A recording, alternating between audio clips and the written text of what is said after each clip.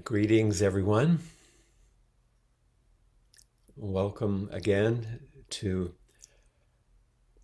our Cloud Zindo with its home at Appamada, but extending, as I see from the participants, in many parts of the world, across many time zones.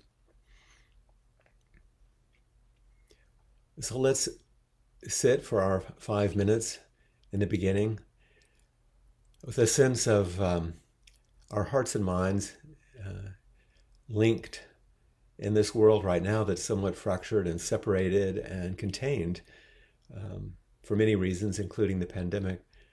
Let's allow ourselves as we sit to reach out through our imagination with our hearts and minds, to allow ourselves to feel the deep connection to the Dharma.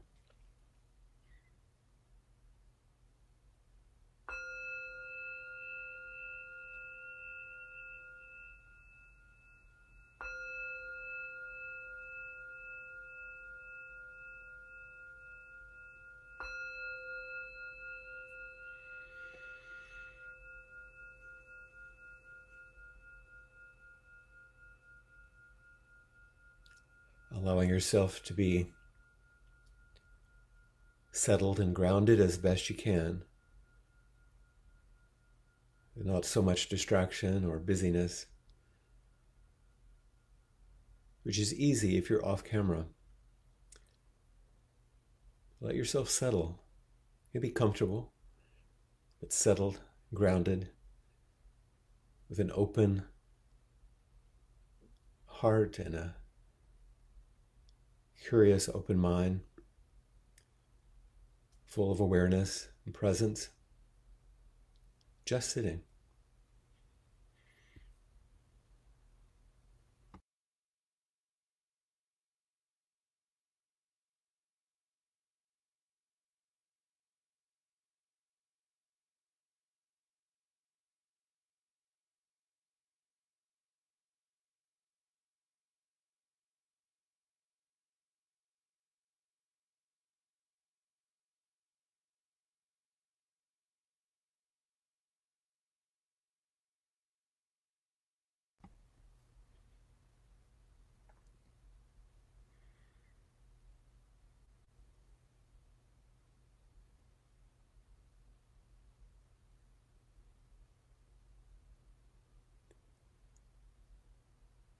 In this final minute of sitting,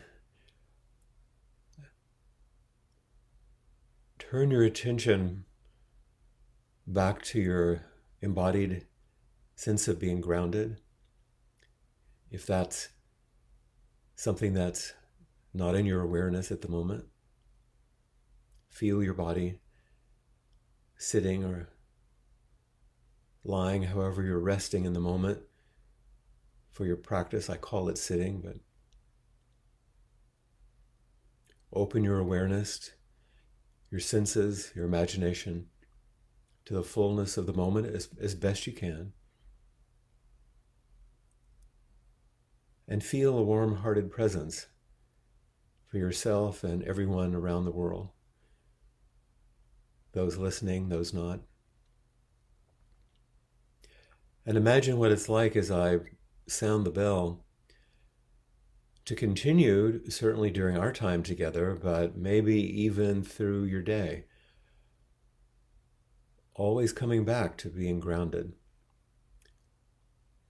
Always waking up to the awareness that is with you, on your side all the time. Feeling the possibility that presence offers you, both for your own well-being and those around you. What if we didn't lose this as the bell rang?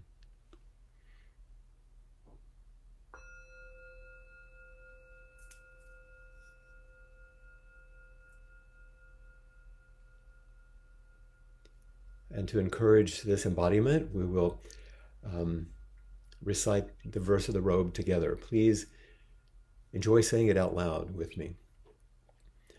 Vast is the robe of liberation, a formless field of benefaction.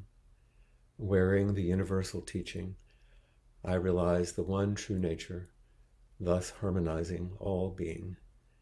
Vast is the robe of liberation, a formless field of benefaction.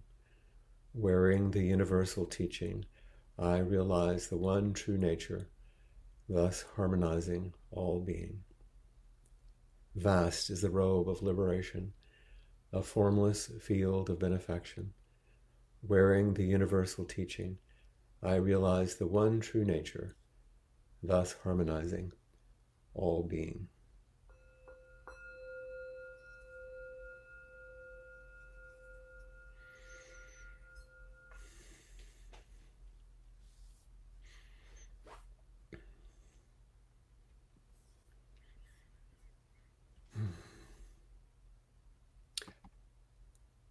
During this time, through the summer, I began speaking about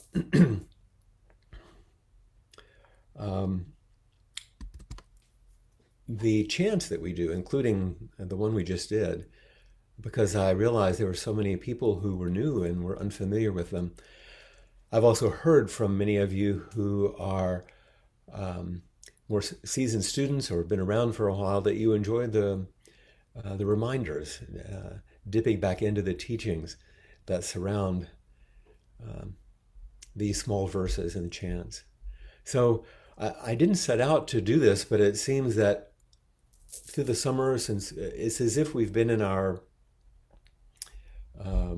homes, sequestered away in large part, and it's become kind of a retreat. And these become a series of a sequence of Dharma talks, which form the retreat that we're in right now. It's summer class or a seminar or a review of practice. And it's been helpful to me, actually, for my own practice, and I hope it has been for you. These chants and verses I think of as like small condensed packets of information, or teachings. They would be in a curriculum like modules that contain an immense amount of teachings of wisdom and compassion when they're opened up. And my concern is not that you become a Buddhist or a student of Zen. That's not really the important thing. The important thing is that these teachings and our gatherings and the inquiry when we share together become ways of waking up to what we do, as Diane Rossetto says in her book on the precepts, waking up to what we do, how we live our life. And so we could live it with more intention, certainly, and focus, but a kind of intention and focus that's also warm-hearted and wise. Not an intention or focus on causing harm or manipulation or things that we sometimes see around us these days, but with appamada, with diligent care, with mindful care. I will go through the series because each time I have heard from so many people that the repetition is useful. This is what we do, of course, when we're in a temple or everyday zendo, as we come to sit and we chant, and then day after day, week after week, it slowly these things seep into you, and they you don't even set out to memorize them, but they become part of who you are, part of your bones, part of your life, and then will come to you. So let's engage just a brief review again so we can feel the arc. Because today, what I'd like to focus on are two small chants, which are just part of something larger. They're part of the ceremony that we do when people take the precepts, which is they take on a set of vows or ethical directions for how to live their life. Every tradition, every wisdom tradition has them. Fundamentals like don't lie, don't steal, don't kill, don't misuse sexuality, don't intoxicate yourself. Things like this which offer us a possibility of living a wholesome life. And in Buddhism, they're not rules that you pass or fail. They're like commandments that one should do. They're like a lattice work where we notice, are we in alignment with our greatest good? Are we staying aligned with our deepest vow, our inmost request, our way of being wholesome? So in that ceremony where someone says, I think I'm going to officially take these as a way to live my life, there is a very small verse in the beginning and a very small verse at the end, which caps it. And I want to speak about those today, to talk about beginnings and endings, about entry and exit, about inhale and exhale, about birth and death, this rhythm that we set ourselves in. But first, let's see where these are positioned within the chants that we've been reviewing. So here's your review. I'm going to share my screen here again so you can take a look at them. If you will remember, we start with the verse of the Han, which calls us to practice. Great is the matter of birth and death. All is impermanent, quickly passing. Awake, awake, don't waste this precious life. And if the circumstances of our world and our lives right now don't sound like the sharp report from the Han, then you're not really listening. This is the great matter. We're realizing the impermanence of everything. Nothing is solid as we thought it might be. So to wake up and to not waste the precious life that we have, being so overwhelmed with the life that we don't have, this offers us a possibility of taking a deeper look and understanding ourselves more fully. So we chant the verse of the robe in the beginning of our time together. At the end of Zazen, vast is the robe of liberation, a formless field of benefaction. And we chanted that already 3 times to help us realize the one true nature. That I put it here early on because it comes early on in a day of sitting. But when we begin our usual services, we start with repentance or confession, accepting what we arrive with and arrive to. That all my ancient twisted or tangled karma from beginningless greed, hate, and delusion, born through body, speech, and mind, I now fully avow. I stand up in the middle of my life and admit who I am so that I can work with what I have. And we chant it 3 times, all our ancient twisted karma, because we're in this together, all the ancient twist, the fabric of life. And this is the way we begin to say, yes, I'm willing to face this. I'm willing to face myself. I'm willing to be wholeheartedly in the center of this practice with everyone else. What we practice with when we arrive in that center are the 4 practice principles. Caught in the self-centered dream, we realize creates only suffering. And as we hold to our thoughts and ideas and dreams and expectations and views, we realize we recreate that dream over and over. But if we turn toward each moment in life just like it is, we have an opportunity to learn, to respond appropriately, to be fully in the moment, which is the way of compassion, of meeting the difficulties and the beauty of each moment. Those principles take us through refuge to know where to rest, where to place our faith.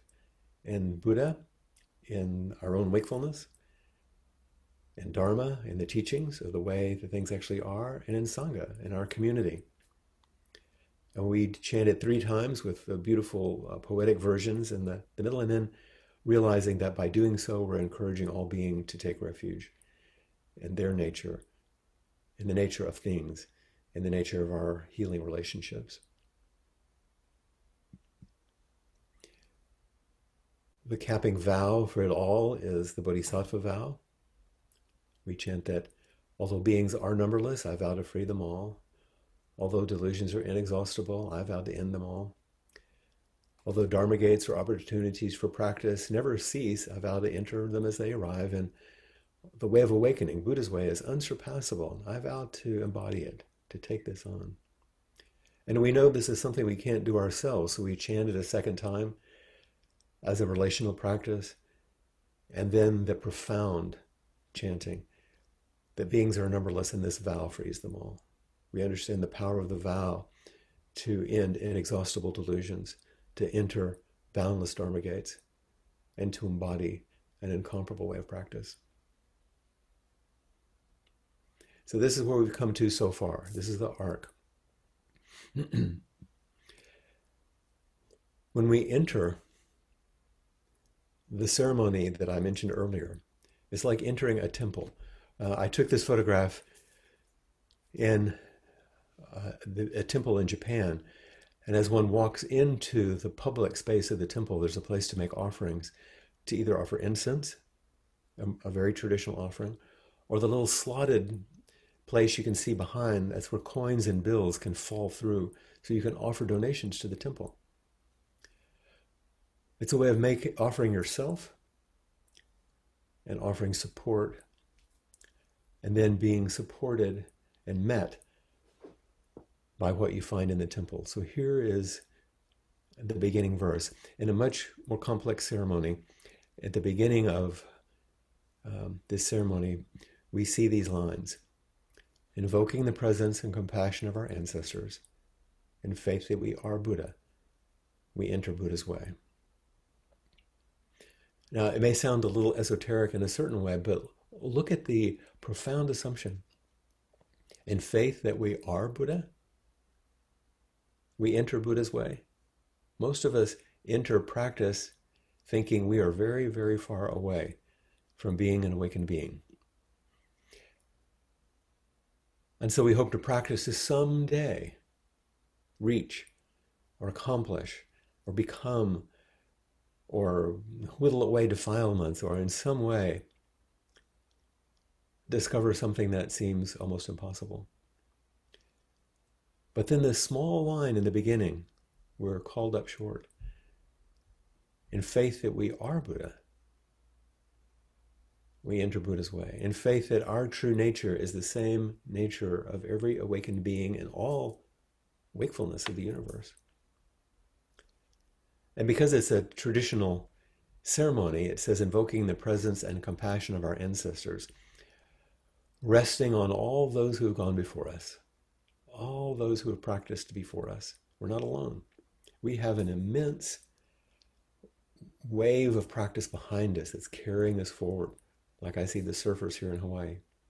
Invoking the presence and compassion of our ancestors, and in faith that we are Buddha.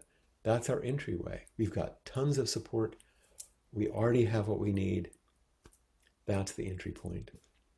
And this is important to remember. Otherwise, we get caught in the self-centered dream, which is, I'm lacking, I'm frail, I'm not that, I never will be, other people are, but not me. No, invoking the presence and compassion of all those who have supported us and gone before us, and in faith that our nature is of wakefulness, then we enter practice, which helps us unfold and express and deepen that reality. These are the offerings we make in the beginning to enter the temple, to enter our life, to enter relationships. And at the end of the ceremony, there's a little verse that caps that ceremony, which I've always loved. We live like a cloud in an endless sky, like a lotus in muddy water. One with the pure mind of Buddha. We live like a cloud in an endless sky. We live knowing that we are present, but it's ephemeral. A cloud is in some ways is not an actual thing. It's a coming together of conditions which forms this beautiful thing which has vitality and dynamics. And we can see it's beautiful or it's dark, it can be stormy.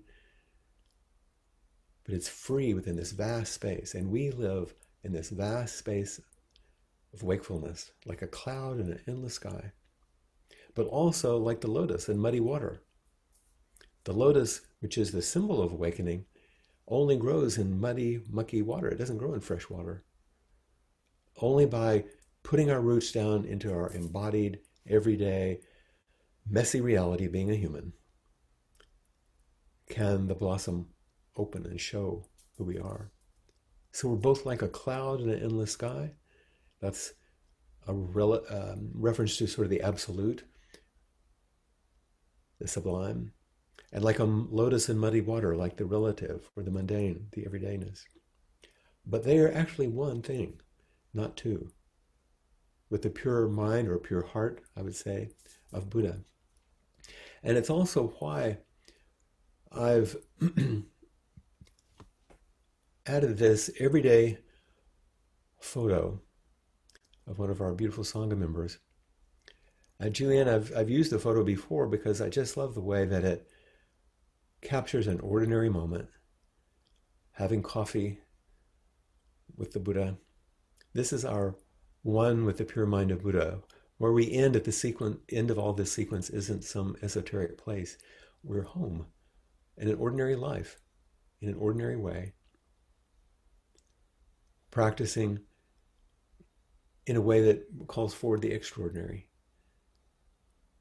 That in invoking the presence of our ancestors, she's got the Buddha at her back there.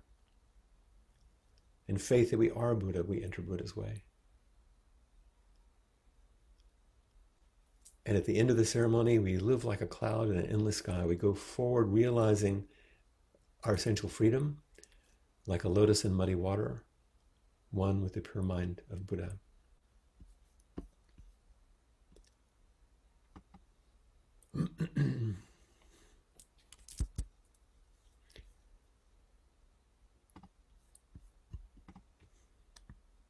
Just going to take this away so I can see.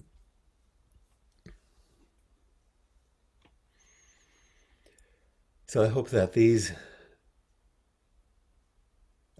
ways of understanding our entry point and the way that we carry forward in life based on all of these things is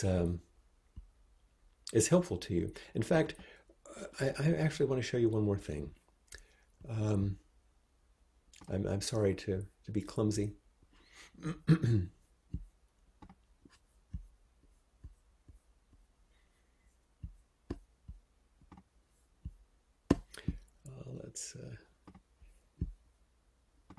Thank you for your patience. Because this is actually quite important.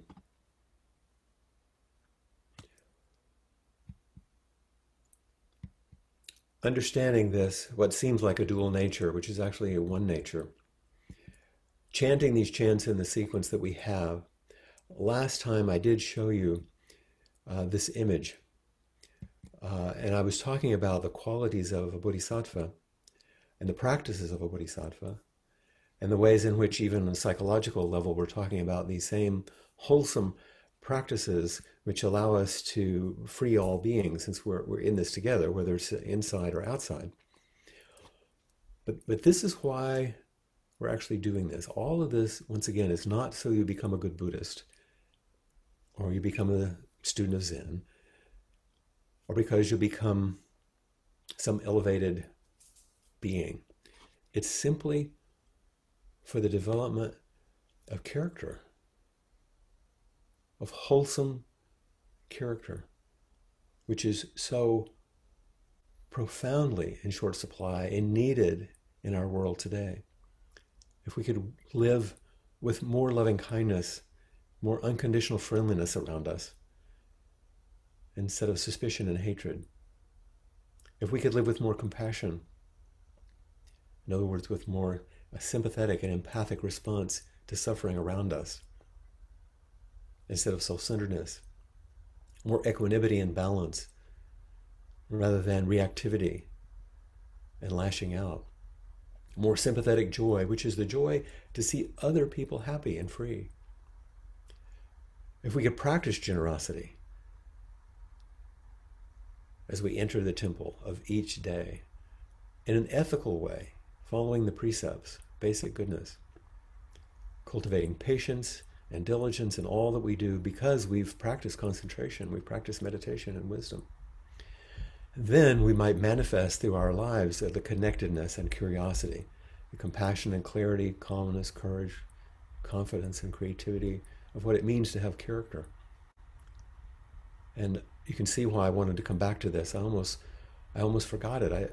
It's odd that I would, because it's really the capstone of why we would want to realize our nature as Buddha as we enter our practices and carry forward both understanding our nature as Buddhas and as grounded human beings. So we'll come back again.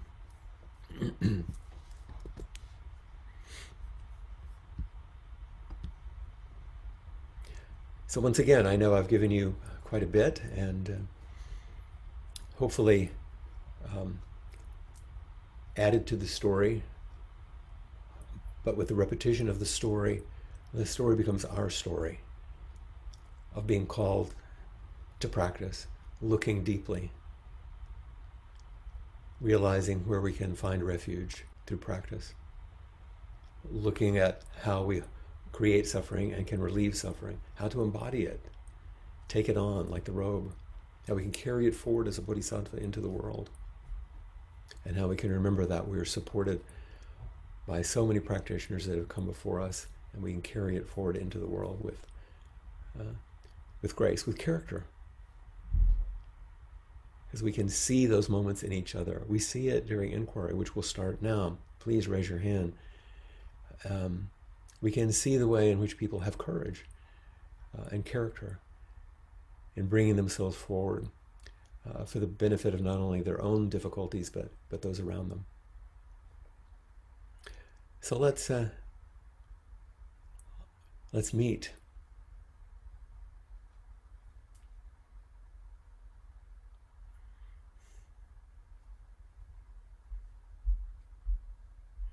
I was hoping we might see you. You're muted there.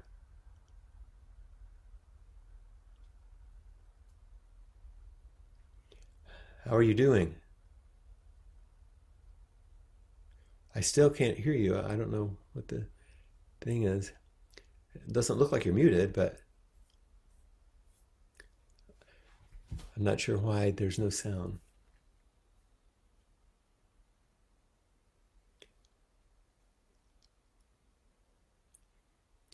And the little microphone options, are there ways you need to connect to something different? Small tech support here.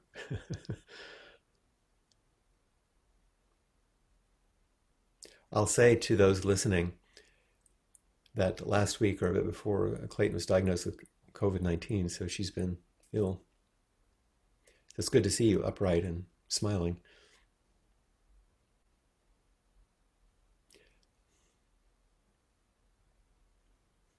But do you want to work it out and then come back? Okay, great. This is really good just to see that you're, and is your daughter doing okay? Okay, good. Okay.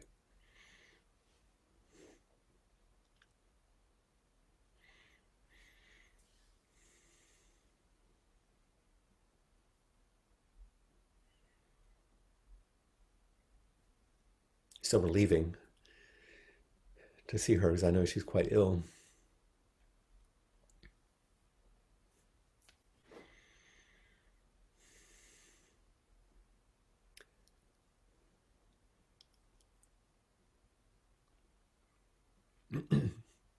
Welcome, Catherine. There we go. And you're muted as well. Let's see. There you are. So lovely to see you. It is so lovely to see you, Sid. I just wanted to say how good it is to hear everything over and over, and that each time it strikes for me, each time something strikes me differently, and Mhm. I think, oh, yeah, um, it's just very helpful. Good. I'm glad. I felt like I didn't want people to feel like I'm just saying the same thing over and over. But what I wanted to do is, it's almost like a loom where we're weaving, and a pattern emerges, and something becomes useful and possible. Yeah, But each thread, each time, is the image that I had in my mind. I hope that's the case. yeah. I feel I'm different every time I hear it. Hmm. So different things land. So am I. Every time I say it. And I will take this opportunity, because we have a larger audience, to say that Catherine has been invited and actually has begun to operate as head student in the larger UK Sanghas, but specifically in the Sheffield Sangha. Um, and we'll have a ceremony to acknowledge that soon. But because I couldn't go in the spring, it became a little awkward. We've done our best, but I hear so much appreciation from people already about what you're offering, Catherine, and I'm immensely grateful. Thank you for that. So I'm afraid you might have frozen up there, or you're speechless in another way.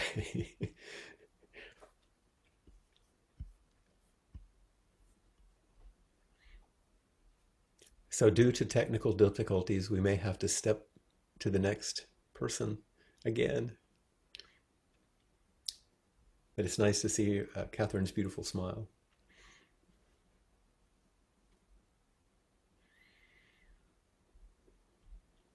And Jessica, could you help with going to the next person? There we go.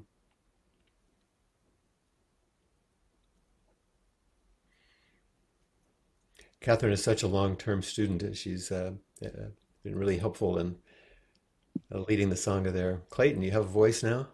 Can you hear me? I can. Yay! Yeah, it's sort of like COVID. You lose your voice and you get it back, huh? I got it back. I'm so happy. I am so happy I had the cough. Hold on. I am so glad to see y'all. I really wanted to make it last week, but I've been so sleepy, and I've been sleeping through everything. But getting to be here now has been a nice reminder of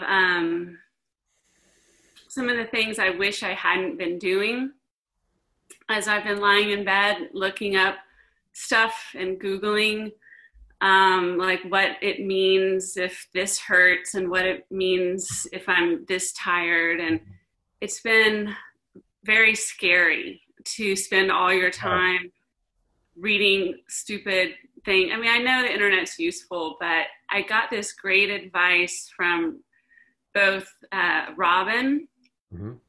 and Sandra, and Robin's was stop looking stuff up because it's really scary.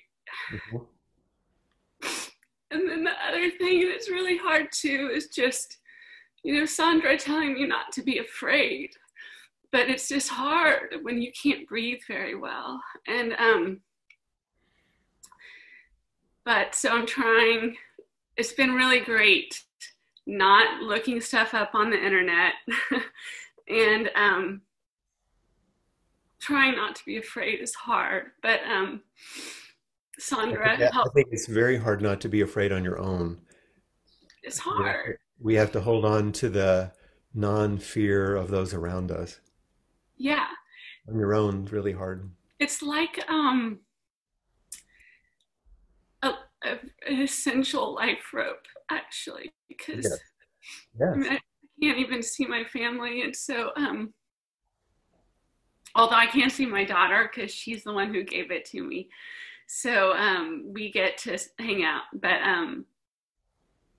the essentialness of other people, I mean, nobody knows, and I know that nobody knows, but other people helping me not worry so much has been really helpful. Yeah, it's really like a hand holding you so you don't go under. I don't mean die, but just not go under. Yeah, it's been shitty. Is Scott and Harry okay? Yeah, they're fine. They moved out over like a week ago, and are fine. And I'm just going to knock on wood. But the other thing is that I feel like I am going to get better. And so, but when your lungs are not working very well and you worry about all the other people. Yeah. Because, I mean, I'm pretty healthy, and it's just so sad. But, so Sandra has had me work on my acupressure points to help open up my chest, and so it's kind of nice. Because, sorry, I'm crying, but so are a lot of other people right now, Clayton. Okay, but it's just very touching because I put my fingers there, and I can feel Sandra and Robin and you and everyone else who's been so sweet. Because I'm lucky I have people out there like y'all. And a lot of people don't. I know. That's part of what you're saying, I know, is that you feel fortunate in that regard. I do. So I just wanted to say I'm okay. Whew. And you're healing, and we'll keep sending our healing love to you. Thank you. I'm going in for chest x-rays after this because they worry I might have a little pneumonia, but I feel like very positive and strong right now. And I think my main thing is being here is the best medicine. Googling COVID toes is not the best medicine. No. And the acupuncture points are on your sternum? Yeah. I mean, it might not be totally right, but this is what feels really good right here, is just putting that pressure. Well, I want you to do that only because I want everyone else to remember how to do it. So as our lungs are opening, we're helping open your lungs. We'll send you more breath. Thank you. Okay. I love you. Love you. Thanks for coming back. Sure. Goodbye, everyone. In more ways than one.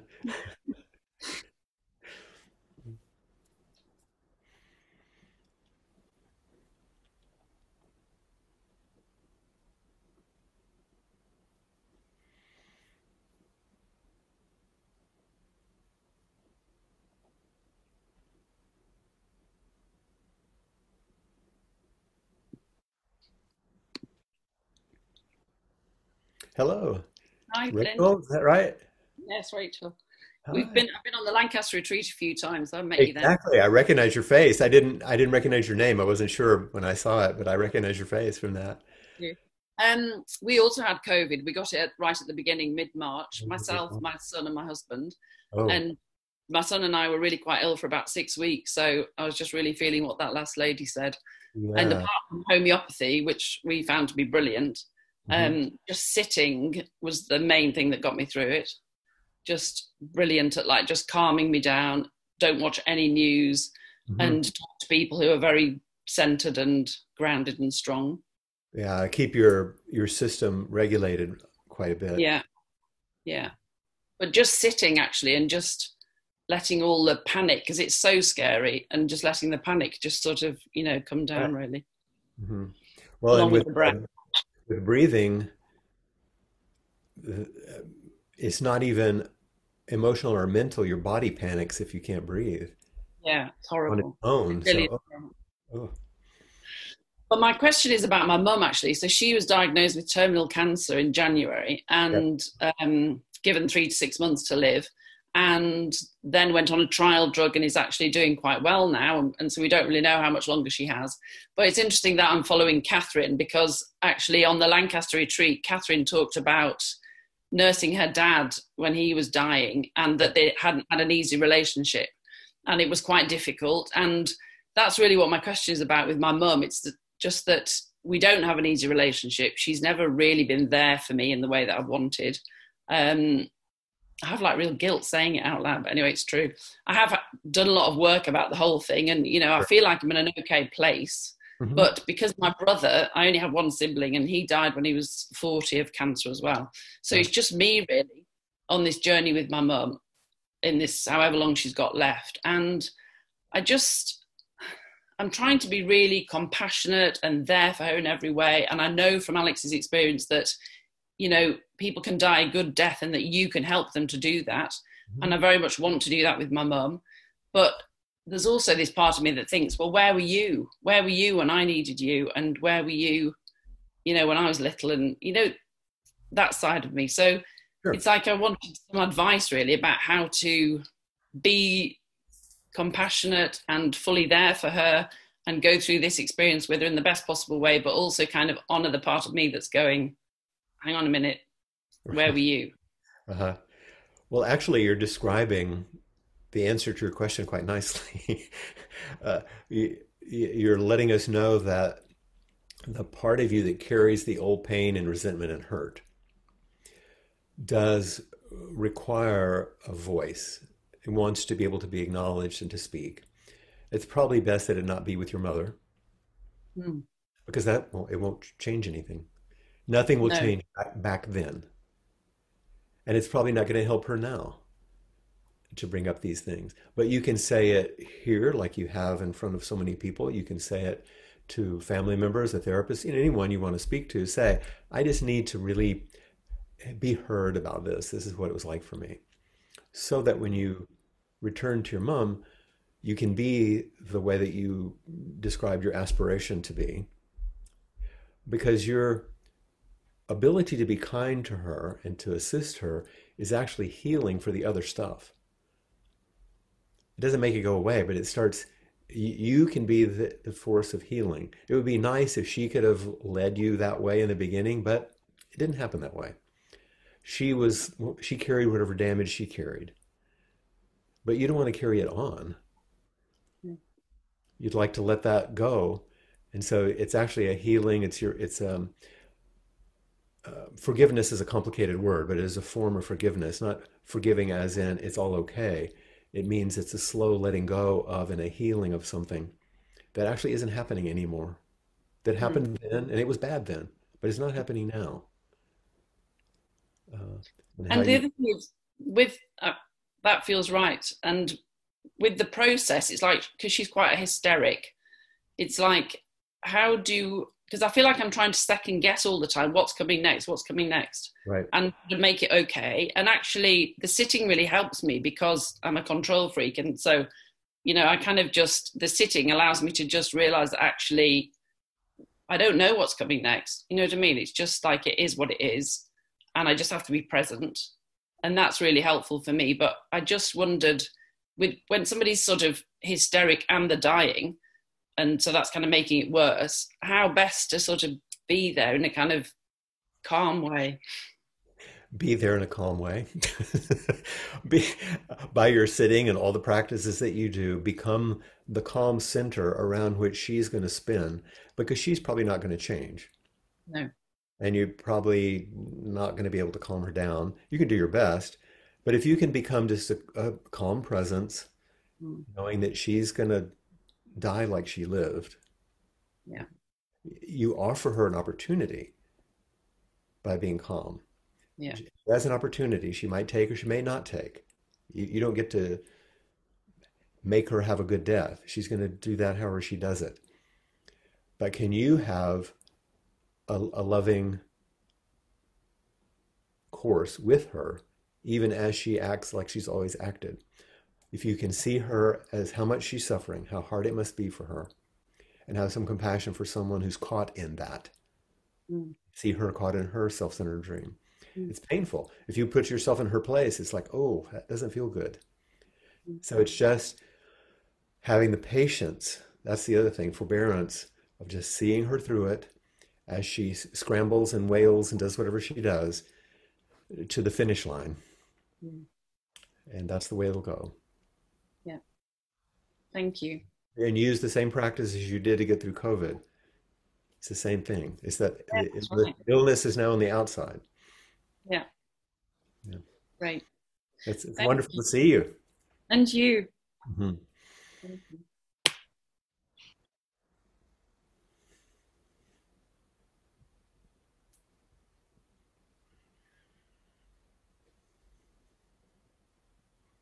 Oh, good. We have Catherine unfrozen now. There, she's back. Yeah, I don't know how that happened. I'm Well, this sorry. this is the day of entry and ending. The two chant and Yeah, the return. preparation for the ceremony. That's right, exactly. Yeah, some people may not understand that, but that's exactly right, isn't it? I was touched by what Rachel said, and it recalled me to my experiences. And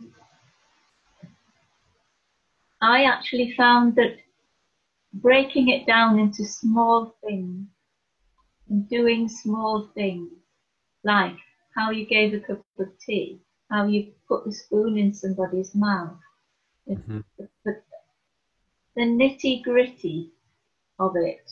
Hmm. And that's where you put your focus. And that helps you to keep out of the stories, and they're very powerful stories. But to me, That's that's the secret of it in a way. Well, it's a Yeah. beautiful teaching, Catherine, because it's precisely the way that we learn our forms in Zen. We do each small thing carefully because it brings us to the moment rather than having some broad philosophical or theological kind of way. That's exactly the teachings. That's it. And that's how I think that's how I learned it Ah, well, from that's beautifully um, said. I'm glad you said that so Rachel could hear it. So that's useful. I learned it from retreats. Yes. I Well, think yeah, very much. thank you. Continue to teach it. It's so good to see you, and it's so How's good that you how's can. John? He's okay. Yeah, Yeah. he's, Mhm. we're plowing on. We're He continue, carrying on. he continues to be John. Yeah. Okay. Thank you, Flynn. Thank you. I'm glad you came back. Thank you. I'm not sure how.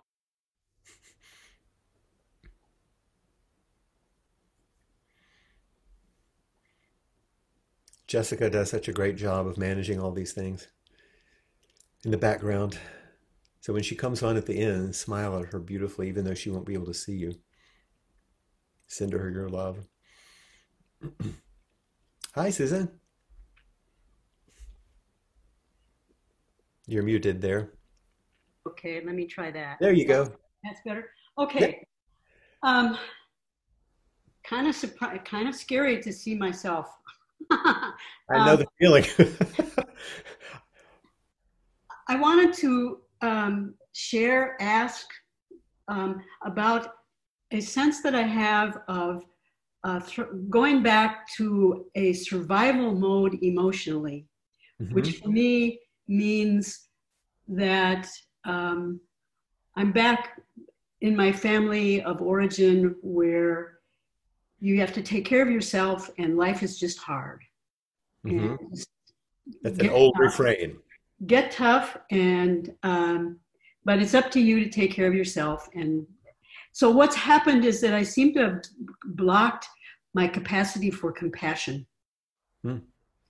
And if I experience it, it's all because I decide that I need to be what is called compassionate, but I don't have the feeling of compassion.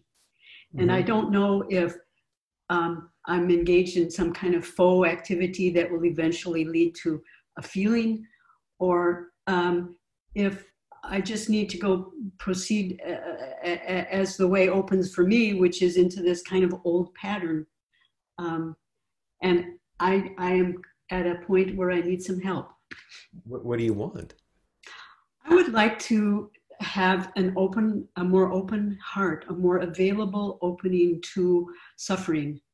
Okay. And how has it been today, seeing the folks who are coming on talking to me and seeing me and listening to me? How's that been? Pretty much in my head. Okay, that's what I'm checking. I just want to see how it's going. Hmm. Clayton's experience was got to me a bit because Yeah, I could you know Clayton. So. well, and I can put myself in her shoes and experience that kind of fear, and maybe that's what's going on and has been going on for a long time. Yeah, well, there's something that you know, and this is universal. This isn't just about you, but we're talking about your situation right Right. now, which is if if we feel a barrier or a protection, a manager, whatever you want to call it, Right. that's for a good reason. It's not for no reason. And the ones that we pull out of the closet and use are the ones we know. Right. And so you described yours, but we each could have our own about, oh, when the going gets tough, we turn to our most basic, defense mechanisms and things. And you're Hmm. describing that. But the reason that we're being protected is because something's really vulnerable, Yes. or you wouldn't be using the protections. And so just to say, well, I want to take away this stuff, I want to feel again. It's like, well, hold on. Mm. You have to be sensitive to what's vulnerable first. It's not because you're hard-hearted, it's because you're tender-hearted that the protectors are there. Okay. Yes. And so when you could feel a little bit like you're putting your toe in the water with Clayton, you can feel a little melting there gently. Or you can do the same thing with yourself, a little self-compassion. Hmm. And so if you turn towards those parts who are protecting you, the old family patterns, the old just get tough, kind of a burdened, enduring, Right. you know, Right. turn toward those parts and say, oh, you're helping me again. Okay. And tell me about what's going on. Just start getting curious. Turn toward them with those qualities of kindness and character that I was speaking about, Yes. so that they can let you know what the problem is and why they're doing what they're doing without trying to get rid of them or make them stop. But those parts of you then will begin to feel your care. And that might begin to make something possible. Okay. Unfreeze it. Yeah, yeah. And Yeah. just you're coming on like this, having the courage to do so, to let us see you face to face. Because in Appamada, you were not reticent at all to come up. You come up all the time, Right. and we've had a lot of time together and haven't seen you in a while. So there's some part of you that knows it's time to step forward a little bit. Yes. Yes. Thank you. Yes. And so I'll be thinking about you and hoping that there's a wholesome, gentle turn, not this got a problem we got to get rid of. Right. That's actually the attitude of the old family, Yes. Yeah, Right. Or you don't have a problem you got to get rid of. You have a sensitivity that's being protected. thank Because you. it could be that if those things were taken away, you'd just be brokenhearted with everything that's going on. You're probably right. Yeah, yeah. Take good care of yourself. I will. Take Thank my you. love with you. Thanks. Hmm.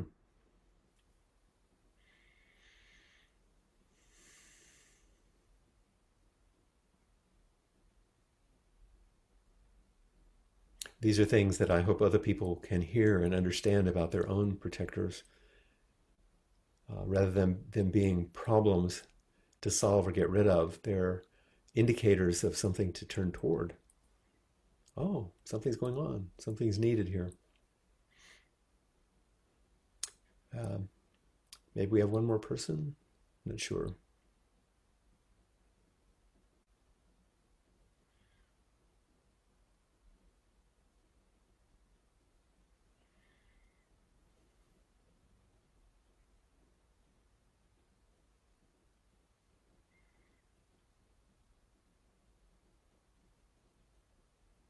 Ah, here we go.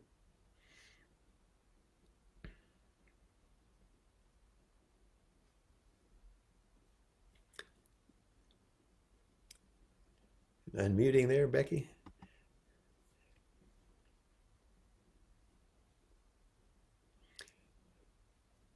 Working on finding her microphone. There you are. I think you got it. Great. You did it. Yes, The extra challenge these days of this technology. all of it is. Yes. Yeah.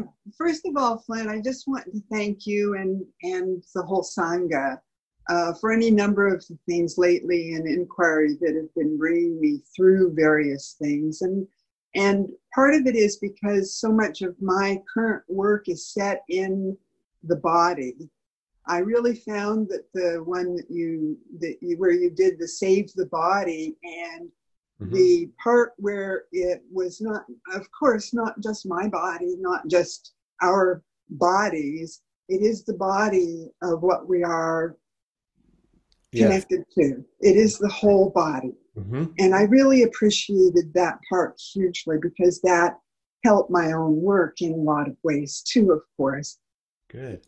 The other part last week that I had an insight that I want to thank you for allowing the situation that caused that or whatever, is how important it is that when we seek or are present in order to receive refuge, how very important it is for us to never say, I can do it on my own, or, you know, I'm fine or whatever.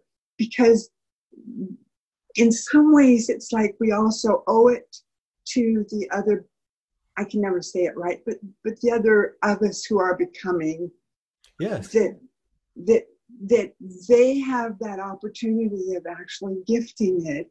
And so it's up to us to receive it as graciously and appreciatively as we can, as something that's part of all of us together. Exactly. It's a two-way thing. I don't know if you have ever been in a retreat or whenever we've experienced this before, but you and I can enact it right now as a way to end our session. I think it'd be really useful. This first came to me when someone was asking me to help them understand the Sutra of Loving Kindness. And we were reading the Metta Sutta, and they were not quite, and they said, well, I don't understand it with my body, like you're talking about. I said, okay, here's what we'll do. We're going to do a little short interaction. I'm going to do something and say something, and you do exactly the same thing and say exactly the same thing back to me. You willing to do that? Sure. Okay. So we're going to do this, and I'm going to do a little bow to you, and I'm going to say, thank you for being so kind to me. And you say the same thing back. Thank you for being so kind to me. And according to your teachings, here's the next one. Thank you for receiving my kindness. Thank you for receiving my kindness. And it takes both, doesn't it? Absolutely. Yeah. And that's the embodiment of it. Thanks, Becky, for calling that forward. Thank you. Yeah. And I see that we're right at the end of our time. Thank you all once again for being here and for your wholehearted participation. We'll continue on. And I will say, just because some people have asked me to say this as a reminder, some of you are aware that I'm doing a teaching at another venue through Threshold Madison. Remember that, Threshold Madison. It's ostensibly about photography. It's called Awaken by Beauty, Intimate Conversations about Contemplative Photography. But it's really more than that. It's really these kinds of teachings using contemplative art photography as the medium. And some of my great friends are coming on. You can still sign up for it if you're interested. You'll get the video recording of my presentation last week, which sets the stage. And then for 3 more weeks, I'll be with some of my friends, if you're curious. Threshold Madison. Take a look at it if you want. And I will see you next week. Appamada's programs and facilities are supported through your generosity, and your support makes such a huge difference. There's a link for contributions on the website at appamada.org. Thank you all.